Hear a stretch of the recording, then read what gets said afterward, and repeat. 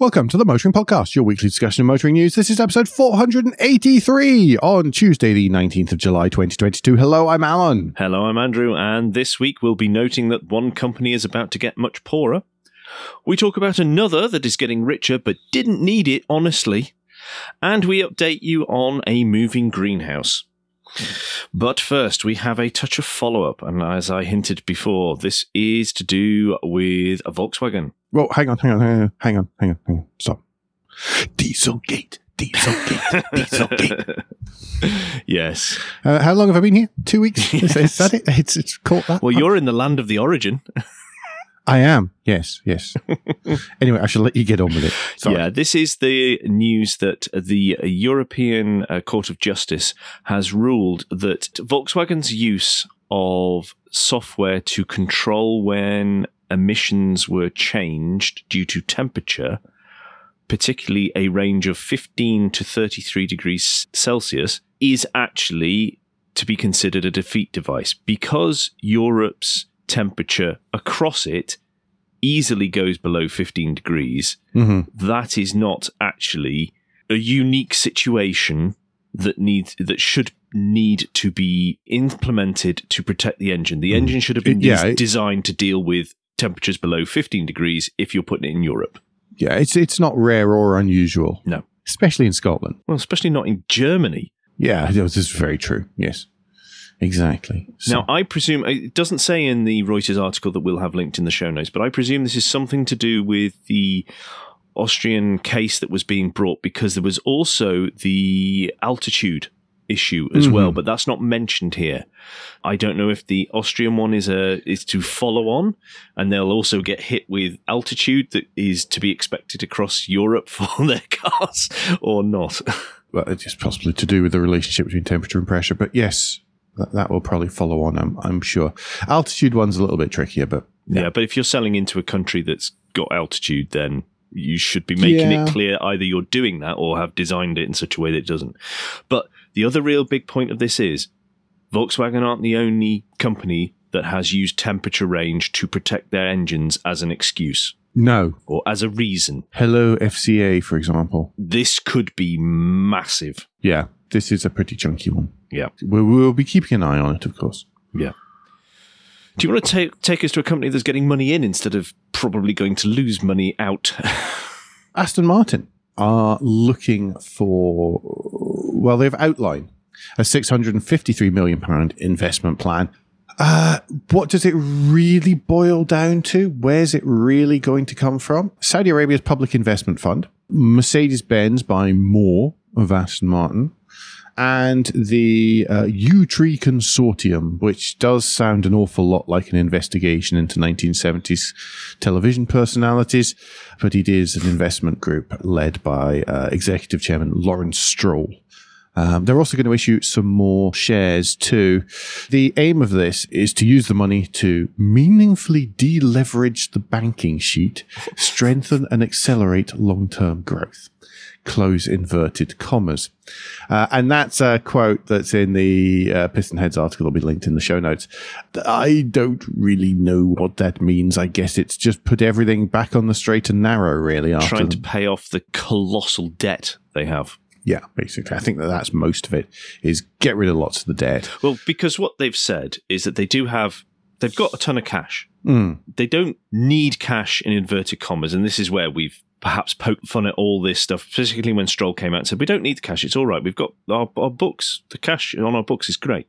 But they would be using that cash to service the debt rather than using the cash to develop EVs, future cars, upgrade their facilities, all that stuff. So this investment is to service the debt, meaning that they can keep on using essentially the sort of, I don't want to say the turnover, but the stuff that's in and around the bank, to actually do the investment and do the investment and keep the business keeping on, as opposed to dealing with sort of previous issues. Yeah, and just to note as well that there was an offer from Atlas Consortium, amongst others, which was led by Geely and Morgan owners, Invest Industrial, that was worth about £1.3 billion, but that was rejected by the board. All right.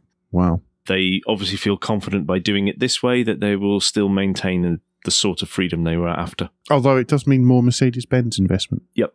Which is a curious one now. Yeah. Next up, oh dear me, the big news story from the last week, I think that we only just missed when we recorded last Tuesday. Subscription services for BMW. Yep. BMW have announced that they are launching a subscription service in the UK. They had announced, but this was very odd announcements because it sort of drip-fed across the markets. And then and so we could all get in a lather, and then. But they also talked about it 5 years ago. They said, we were at a BMW driving day down in Farnborough, and they talked about this. This is not something which they've just decided in a fraction of a second. This has been coming for a while. They are desperate for it. They are going to do it, whatever, and they have decided that because they tried it with the Apple CarPlay, didn't they? That you had to pay extra for that, which they've done it for rejected years by customers. But they've done it for years on the Stealth. So you could pay for the advanced Bluetooth, as if the advanced Bluetooth wasn't already built into the car. Yeah. It's just the standard Bluetooth was a hobbled version of advanced Bluetooth, and you were basically paying a license fee to have it unlocked.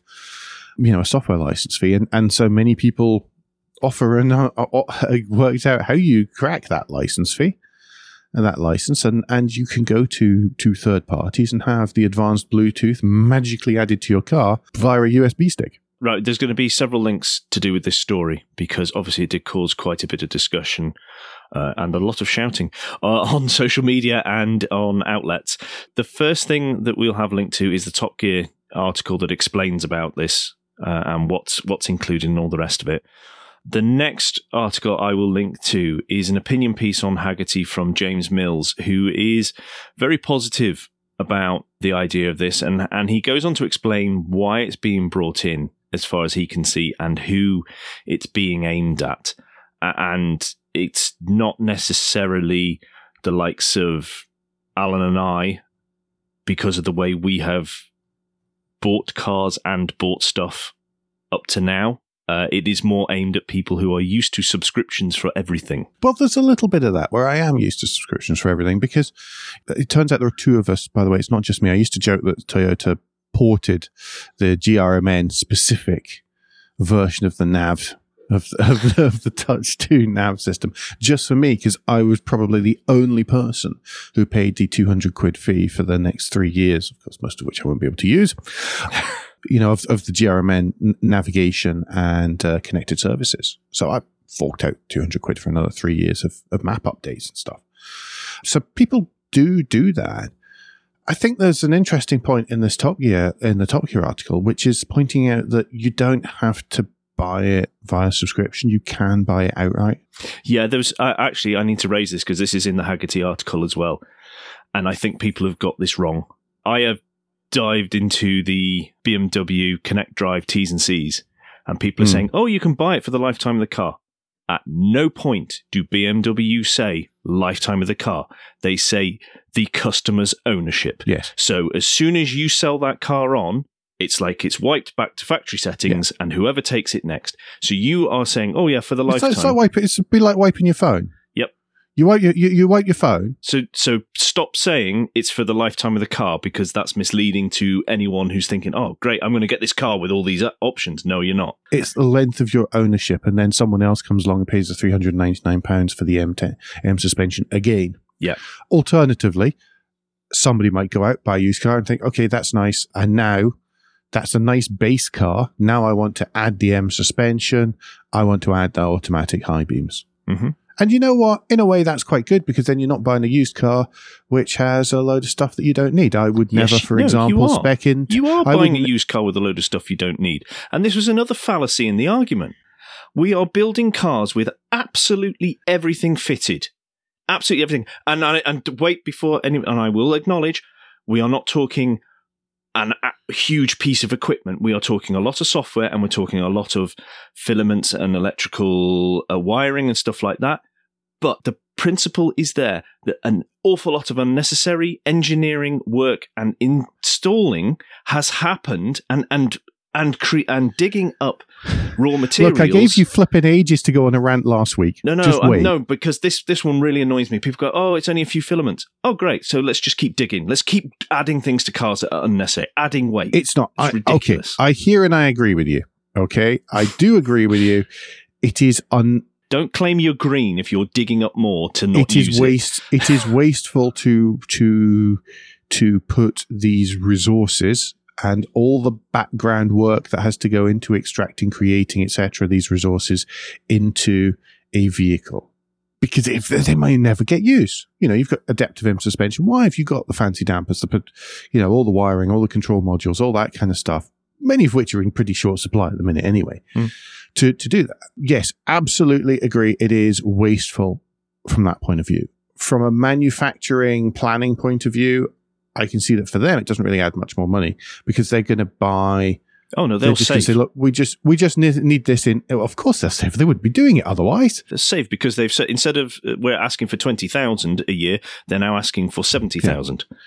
They're asking for 70,000 rather than 20,000 of this, 30,000 of this, and do my maths, Alan, 20,000 of this other one. And so from their point of view, they will say by just economies of scale, will bring down the cost of the active dampers thing. Of course, if somebody crashes into you and all that, and it's an active damper that has to be replaced, that will probably be far more expensive. And it will hit repair costs, not hit lots of stuff like that. So there are from the... You can win by saying, okay, well, you get this and you don't, you don't. No, it doesn't. It hits your residuals. It hits everything. The only people this is good for is other manufacturers. I'm Absolutely. sorry. 100%. I've just talked myself around in a great big circle there from going, because I don't mind if it's software. Software doesn't really bother me, but whenever it does get down to chunky hardware things, then it really does bug me. Actually, they're dressing this up that it gives us more choice and all the rest of it, and that's just nonsense because we can look through this classified and find the car that has the stuff we really want now. So that's just a nonsense. I like the idea of the ability to perhaps use something for 2 weeks, 4 weeks a year. You go on holiday, you want whatever it is that's specific to the holiday, that sort of thing. Or you want the heated seats for the trip that you take up to the French Alps once a year. Yeah. That sort of thing. But still, to try and claim that it's for a positive... Because one of the things that annoys me about this is some of the stuff that they've put on the options list as well. The driver assistance one, where they're talking about the special cruise control. Adaptive cruise, yeah. Hang on. Is that what gave you the 5 stars by Euro NCAP and now you're charging me? Because... in this case, no, it's because it's Driving Assistant Plus and not just Driving Assistant. But they have to be very careful. They do not do that with safety stuff. Yeah. That's an absolute no-no. In my opinion. There will be a third article linked, by the way, in this that comes from Studio Fro and from Drew Smith. It's really good. Which actually talks more about the business angle of it and what manufacturers have to be very careful of. And there are quite a few things at the moment. It's a bit older, so this is pre-BMW doing this. It's a couple of months older. But it's absolutely bob on and valid, and one that I think some manufacturers are going to end up with egg on their face because of. Agreed. I tried not to go too much. There is much more I could have. I know. Well done. Thank you. It's a small pat on the head from this side. Yeah. Talking of technology in cars, do you want to take us to Munich?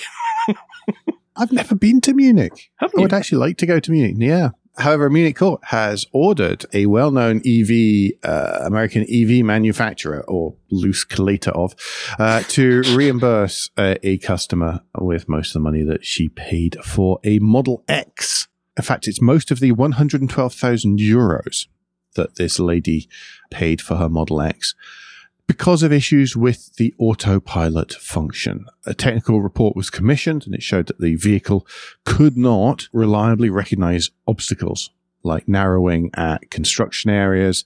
It would activate the brakes unnecessarily, and this was felt could cause a massive hazard, certainly in towns, and lead to collisions. Tesla lawyers, on the other hand, argued that autopilot wasn't designed for city traffic. This is a whole story. The court counter-argued that it wasn't feasible for drivers to keep switching the feature on and off manually, as that would be a distraction from driving in itself. And at that point, Tesla was not immediately available for comment. This is very interesting for two things. It is, yes. First, a court is now saying it's not fit for purpose. It is, yeah. Second, all those issues that were raised in this court thing, we have discussed, I have discussed either on this show recently, in Many reviews, people have discussed, or on social media, and an awful lot of other people have confirmed they have had similar issues. This now fires out to all manufacturers. Mm-hmm. Watch yourself if your lane keeping assist isn't any good. Watch out for your dynamic cruise control if you're claiming that you spot speed signs and you don't. Watch out for your automatic emergency braking going off. That's specifically mentioned. Yeah. This absolutely. stuff shouldn't be on the road until it's fit for purpose. So there's a little bit, the last two paragraphs of this Reuters story, again, linked in the show notes, as always. I'm just going to read them out. Okay. And it said, Musk said in March that Tesla is likely to launch a test version of its new full self-driving software in Europe later this year. I'm sure that's 6 months, maybe 9. Depending get this, yeah. Depending on regulatory approval, snigger. It's quite difficult to do full self-driving in Europe, he told workers at the Berlin factory at the time, saying much work needs to be done to handle tricky driving situations in Europe where roads vary a lot by country. Because there aren't 50 separate little countries or 48 contiguous separate little countries that it's already allowed to. No, he's just done a great job of putting it off and doing the groundwork for blaming elsewhere later. Yes. I think that is, I smell something. Yeah. It's not pleasant. Right, I'm going to move us on because otherwise Yep. I will start going again, and that's not fair on everyone. No, especially not me. You lot only have to listen to the edited version. Right, so there is a problem with installing EV charging points at home at the moment, which is particularly hitting fleet, but also will hit private owners. Because it's not a problem, it's a challenge, Andrew. Okay. Well, it's a significant challenge then. Yes. This is the fact that the regulations have been changed covering the installation of charging points for electric vehicles at homes, because there now needs to be an installation of an isolator. And to do that, there needs to be 2 visits for the charging point to be fitted. You need to have a visit from the person who's going to fit the charger, but also the person who provides the electricity to that property needs to visit and fit the isolator. On top of everything else, we obviously have the semiconductor shortage, COVID restrictions in the Far East, and all the knock-on effects from that. So this is actually putting a 4 to 6 week lead time on stuff that wasn't expected to be the case.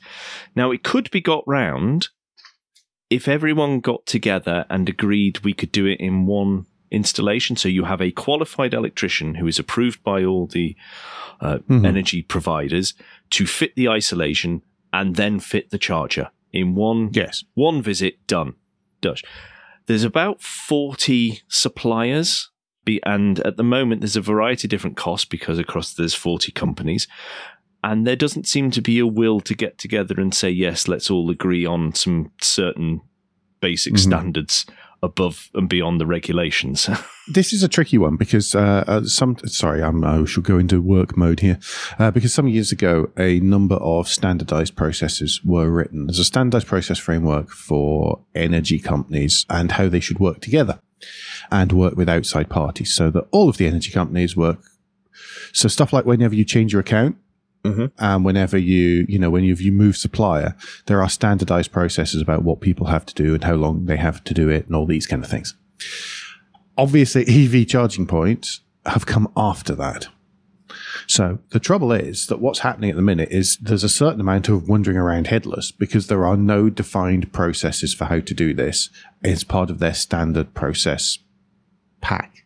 So it's going to take until that is all agreed and all signed off before this can happen. There was a change because there was the meter operation code of practice agreement, which was altered to the retail energy code in January. Right. what they've tried to do, because it is having such a detrimental effect on charging installation, the time and the costs, that they reversed it last September, but we've got effectively the same problem. Yeah. And what this means as a knock on to the consumer at the other end who's going, can I have my charger? Is you have to use a public charger, which charges electricity at a different rate than it will at home. Yes. And that is cost. If you're a fleet operator, it's flipping costly. Oh, ouch. 5% to 20%. That's not good. At least. So, still cheaper than petrol and diesel recently, though. Yeah. Yeah. Whenever it eventually happens. Yep. Excellent. Next up, e-fuels. So moving from one alternative energy source to another. So we talked before about Porsche building an e-fuel facility in South America, using renewable energy to synthesize biofuels, essentially. They're going to build a second one in Tasmania. So another place which is easy to get to and from. Just right on the doorstep. It is another place that has the ability to create clean energy in which to produce the e-fuels, which is part of the whole problem, to make it all sustainable and not actually damage the carbon cycle more by the production of these fuels. It is a kind of funny one that you do have to go to some of these quite extreme places to do this, and to do it in the cleanest, most sustainable way possible. But I'm sure that will filter its way back, and there'll be a lot of lessons learned from this kind of stuff. So it's worth mentioning, by the way, when it comes to e-fuels, Formula One will run exclusively on them from the 2026 season. Worth bearing this kind of thing in mind. HIF Energy are the company who are making it. Porsche owns 12.5% of HIF. Yeah. One thing to note, because I didn't realize this until I read this particular Evo article, link in the show notes as ever, but one of the byproducts of e-fuel is e-methanol.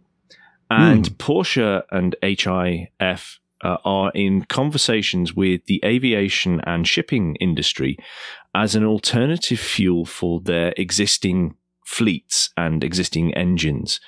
If you can get a ship that is running on the e-methanol that is the byproduct of the e-fuel to take it to and from Chile and Tasmania, this does help make that circle more complete. And there are less gaps where you go, ooh, we've got to make up for the fact that we are burning, however many million litres to get it back to Europe or America or wherever. The EU recently left the door open, ajar, basically, ajar for e-fuels to prove that it's sustainable and economical. And this is another step in that direction to see whether it is. Fingers crossed it is, because I think we need all these options. I'm curious if it becomes an e-ship at the point that it's running on the e-methanol, which is a byproduct of the e-fuel. Yes. Yes, an e-tanker. Now, this stuff's really interesting, and there is a point, obviously, where cost of producing these goes down, and the cost of producing traditional fuels and extracting it, and extracting the dino juice and refining the dino juice goes up. So yes, they reckon the price will overlap in about 2030 at about $2 per litre. Well, even if they just use it on motorsport. Exactly. Then, it gives it still continues the wide variety of motorsport we've got. Because that's not to say that electric stuff will stop or anything, because it won't. No, exactly. It's not gonna flatten that. No. Andrew, rental scooters, another one of your favourite topics. Oh boy. Yes, and this is the news. The government has decided they're going to extend the trials of rental e-scooters until May 2024. Till November 2022 is when the current set of trials will end, and then it's up to the participating local authorities on whether they wish to extend it to the 31st of May 2024. There's lots of talk about we'll get more data, etc., etc. I'm not sure what extra data they're going to get on top of what they're doing already. What they'll get is time.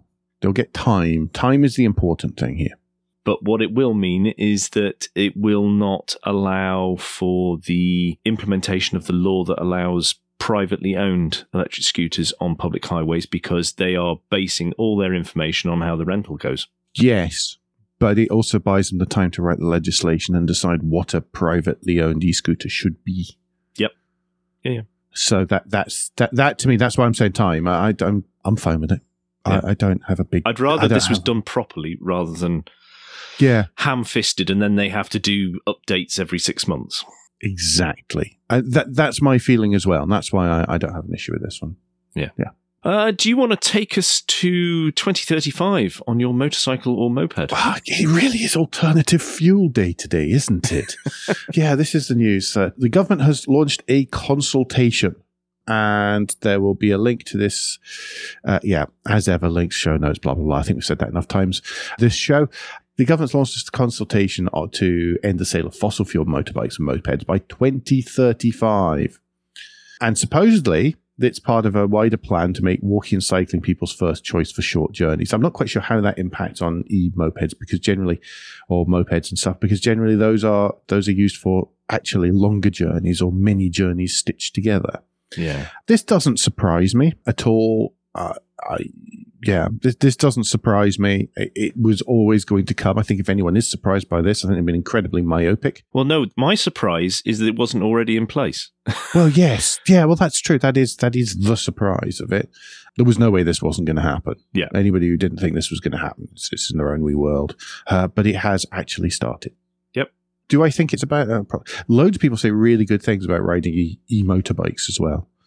I'm sure there'll be a market for helmets which have speakers in, which will synthesize, link up to your motorbike, and will synthesize the noise that you're making whilst the rest.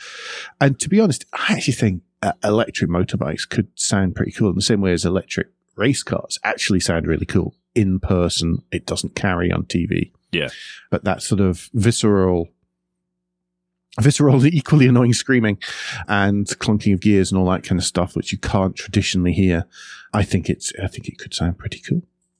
Yep. It'd be pretty good. Right, I think that's the end of the first part. It is, and that means, of course, that this is Guilt Minute, the quick break in the show where we ask for a tad of financial support to keep the lights on and the hosting running. If you feel the Motoring Podcast is worth a small consideration every month, then you can become a patron. Different levels of patron include different levels of commitment from us to you, including being able to watch the show recorded live. We also have a small range of merchandise available from our website and Spring Store, from stickers to mugs and t-shirts. If you don't have any spare cash, we completely understand. You can help us by following for free from our podcast player to receive every show as they're released, and by liking and rating the show in whatever way your podcast supplier lets you. If you've done all of that, and some of you do, so thanks very much, then the last thing you can do is to recommend us to your friends or colleagues.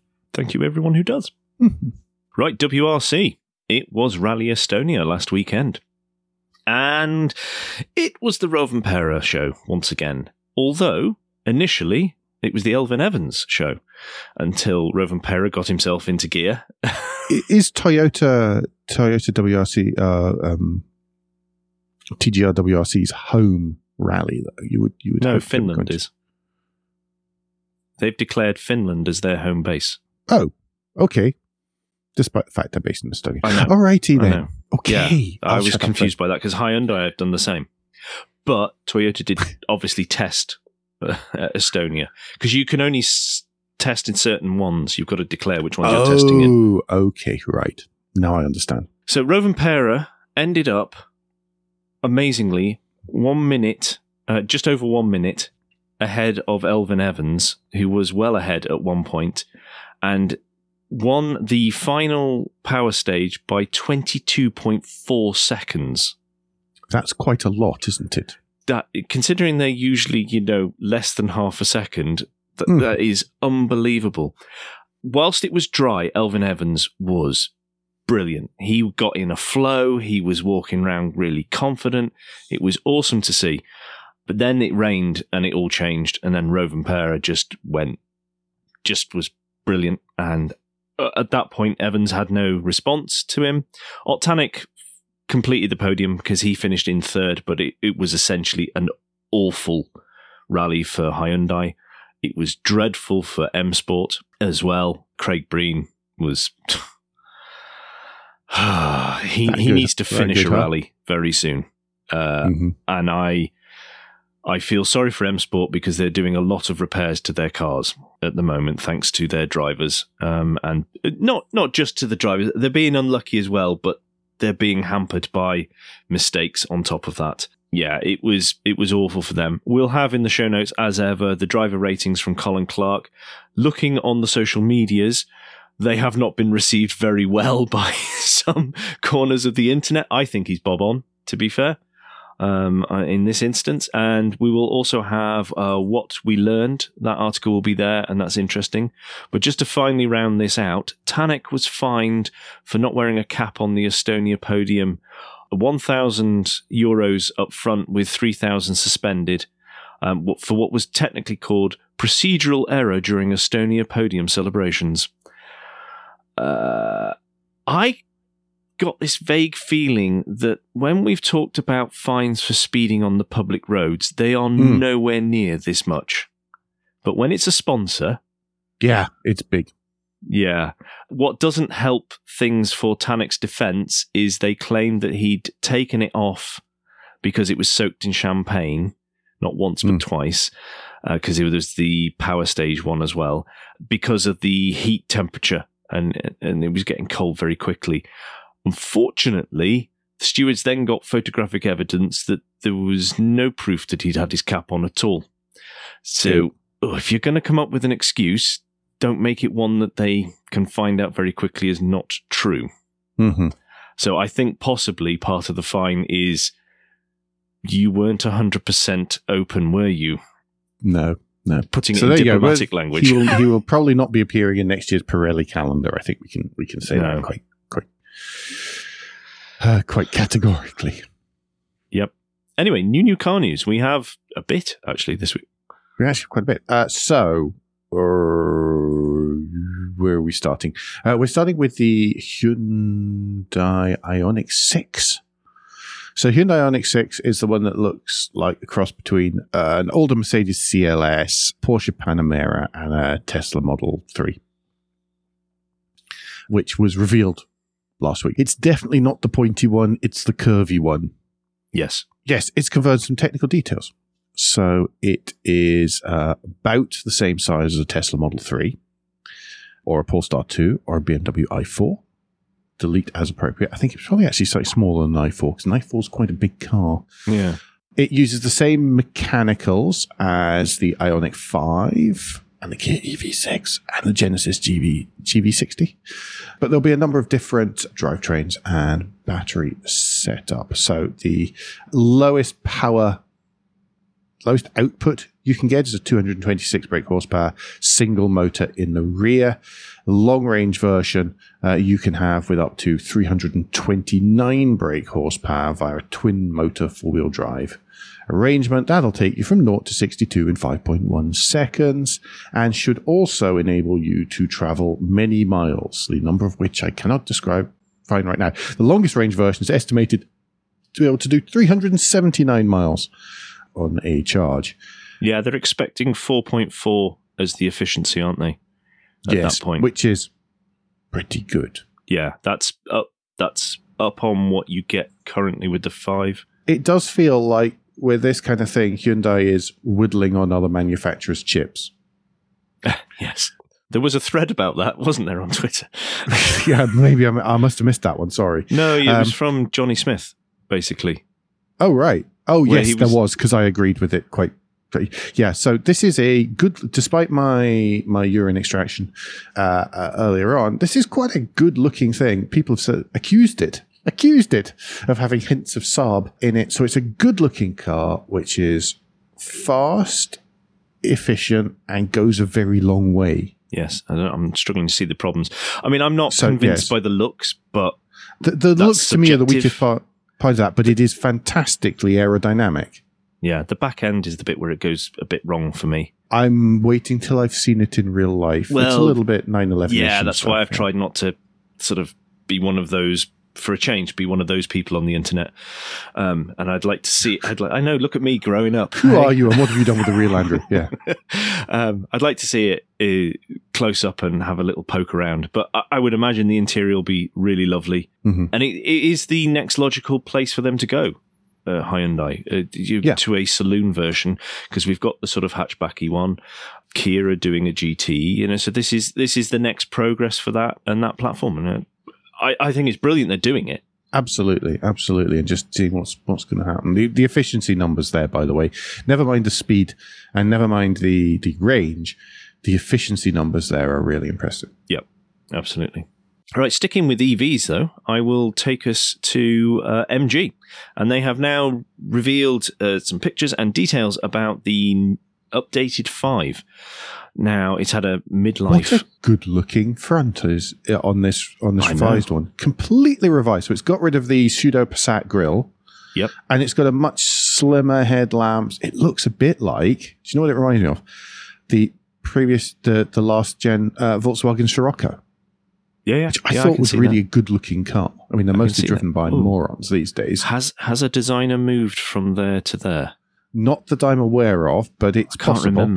I can't remember. But yes, this looks good and it looks distinctive and it doesn't look like it's copying anyone else, really. MG evolution continues. That was their last model, wasn't it? It was their last model that was we're aping somebody else a little bit. That came across. Well, it came across that way. Mm-hmm. They're going to start at the entry level with £30,000, £995. That's hardly underdealing with when it comes to options and stuff. LED headlights, 16-inch alloys, infotainment, 10-inch infotainment, vehicle to load as well, so you can use it to power other stuff. Yeah, rear parking camera, adaptive cruise, all that sort of stuff that you would think it's in there. So I think that's really good. Top spec, which is called Trophy, comes in at £33,495. So it's hardly massively more expensive. Mm-hmm. I'm just desperately trying to find what the range is. I don't know. It doesn't say. It doesn't say in this Car Expert article. I don't know what the range will be, but it's not going to be worse than it was before, for sure. Anyway, back to Korea again.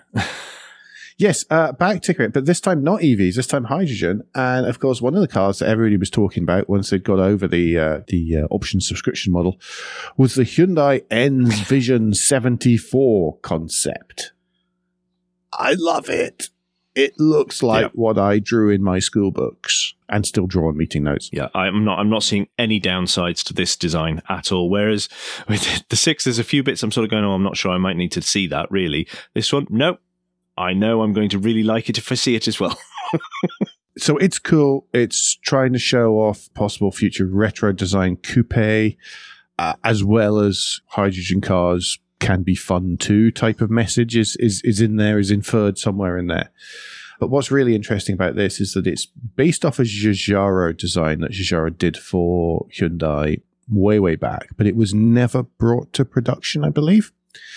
Instead, what happened is the same basic shape and outline went on to become a rear-engined Grand Tourer built in Northern Ireland with a V6 engine at the back and gull-wing doors.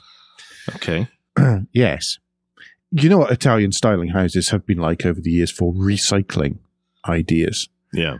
It was also based off one of the ASOV lists. So there was the Spades, the Club, I think Diamond as well. Bunch of concepts that Giugiaro did in the sort of 1960s and 70s. And lots of vehicles came from those ideas. Lots of very similar vehicles were made for different places around the world, or concepts brought up with. And the original root of this was one that was done for Hyundai. I've just made a real fudge of trying to explain that. There are a couple of articles that we will link to that sort of explain that. There's one by Mike Banovsky. There's a thread of tweets by Daniel Golson as well that explains why this looks familiar.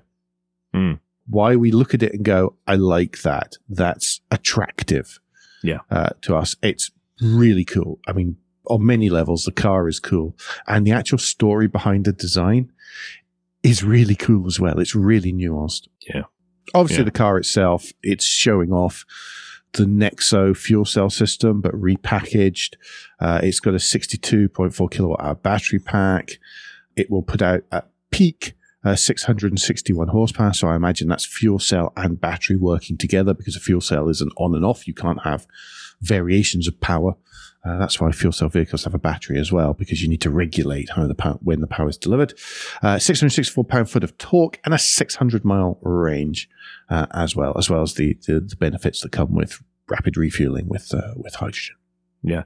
Of note, though, when they revealed this, there was in the video there was also the RM22E, which was basically what the Ioniq 6N would look like. So there's a big wing on the back and everything, and they were both seemed to be racing around a track, which in case you haven't seen that video, it's on the social medias and stuff. But yeah, Hyundai honestly knocking it out the park again. Have we discussed the Ioniq 5N as well? That's also in there too, just in case we haven't covered enough Hyundai new stuff. Yeah, I'm less happy about that one, but I've made my point clear on why. I don't object to N. I just don't think that's the car for it. No. But it's the one that's there, you see, I think. It's a little bit of that. Right. Enough new car news, I think. So, lunchtime read this week. On top of all the lunchtime reads we've given you, actually, this episode. There's a lot of lunchtime reading. I mean, I didn't get through all of them, to be honest. There's a lot of one. This week's lunchtime reads is from the LA Times. It's an article titled, "We Are Killing People, How Technology Has Made Your Car a Candy Store of Distraction," by Russ Mitchell. Basically, car makers are finding new and interesting ways to allow you to spend more time looking at your mobile phone. And that's not good. No. So do have a read. It is a proper lunchtime read, this one. Yeah. This is not just a 2-minute job. A lot of research has gone into this.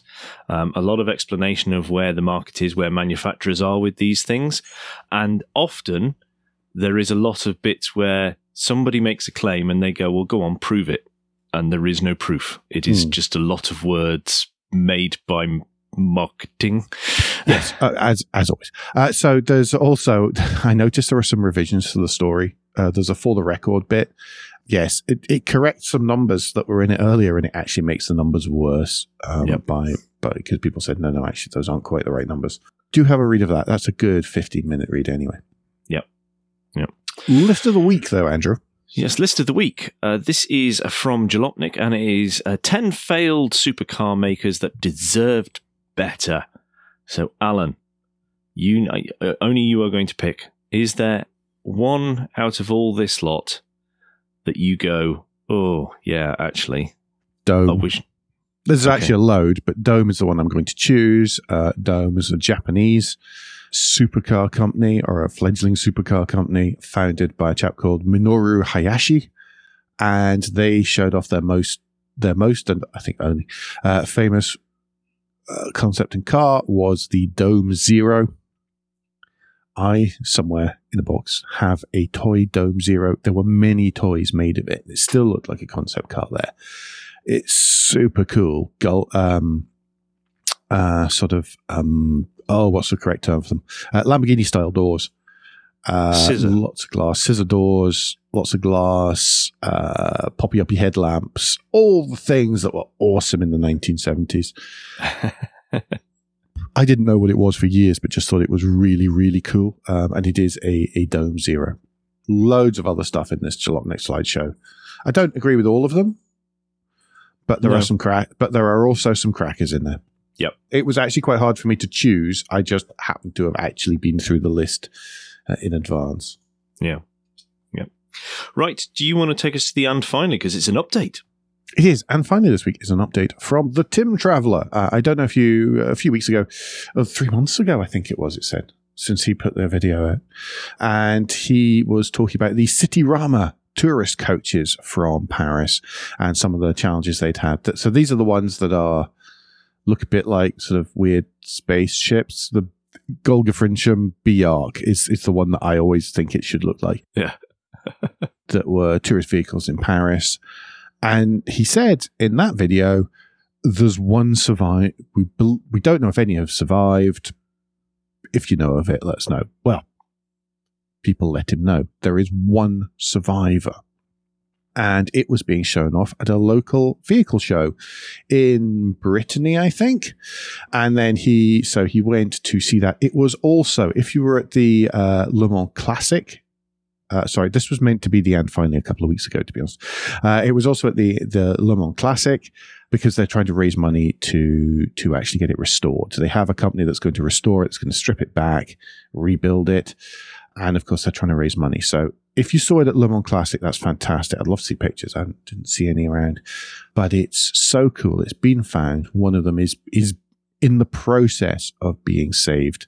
Again, 7-minute video from Tim. If you don't subscribe to his YouTube channel, you really should. It is not a car YouTube channel. It is about travel and interesting stuff. And it's one of my absolute favorites. Mm-hmm. When he covers vehicle stuff, that makes me even happier. It's cool. He does a little walk around and he goes in and he goes upstairs and all sorts of stuff. Very cool. Very cool. Yep. Parish notes this week. I won't be here next week. I'll be hunting down a co-host for next week. And then after that, for the following few weeks, it's not going to be the news show. It's going to be a series of special editions are going to come out on the Wednesday mornings for everyone's delectation. So that's what's going on over the next few weeks. So a little bit different. Expect in about 6 weeks' time, expect lots of talking over each other. Ahs, and can't find where we are in articles. So if you notice any difference, do let us know. So that's what's coming up over the next couple of weeks. Patrons, the time of recording next week will vary again. I'm so very sorry. Just until we find a sort of happy place. This for me is 7 a.m. in the morning slot seems to work quite well, but we may well have to refine that a little bit as time goes on. Yep. Anyhow, until now and next week, you can give us any feedback, share your thoughts for the show at Motoring Podcast on Twitter and Instagram, on Facebook, and on the contact page of motoringpodcast.com, the hub of all our activities. Remember, you can support us financially via Patreon, and please leave a review and rating on Apple Podcasts or however your podcast app lets you do such a thing. Andrew, what's the best way that people can get in touch with you? Best way to get in touch with me is via Twitter. If you search for Crack Windscreen, you'll find me there. And Alan, if people would like to get in touch with you personally, what's the best way for them to do that? If you want to get in touch with me, you can do it via Twitter as well, where I'm at AJP Bradley. That's Bradley. As I said, we will be back relatively soon. But until then, I've been Alan Bradley. I've been Andrew Clues. And safe motoring.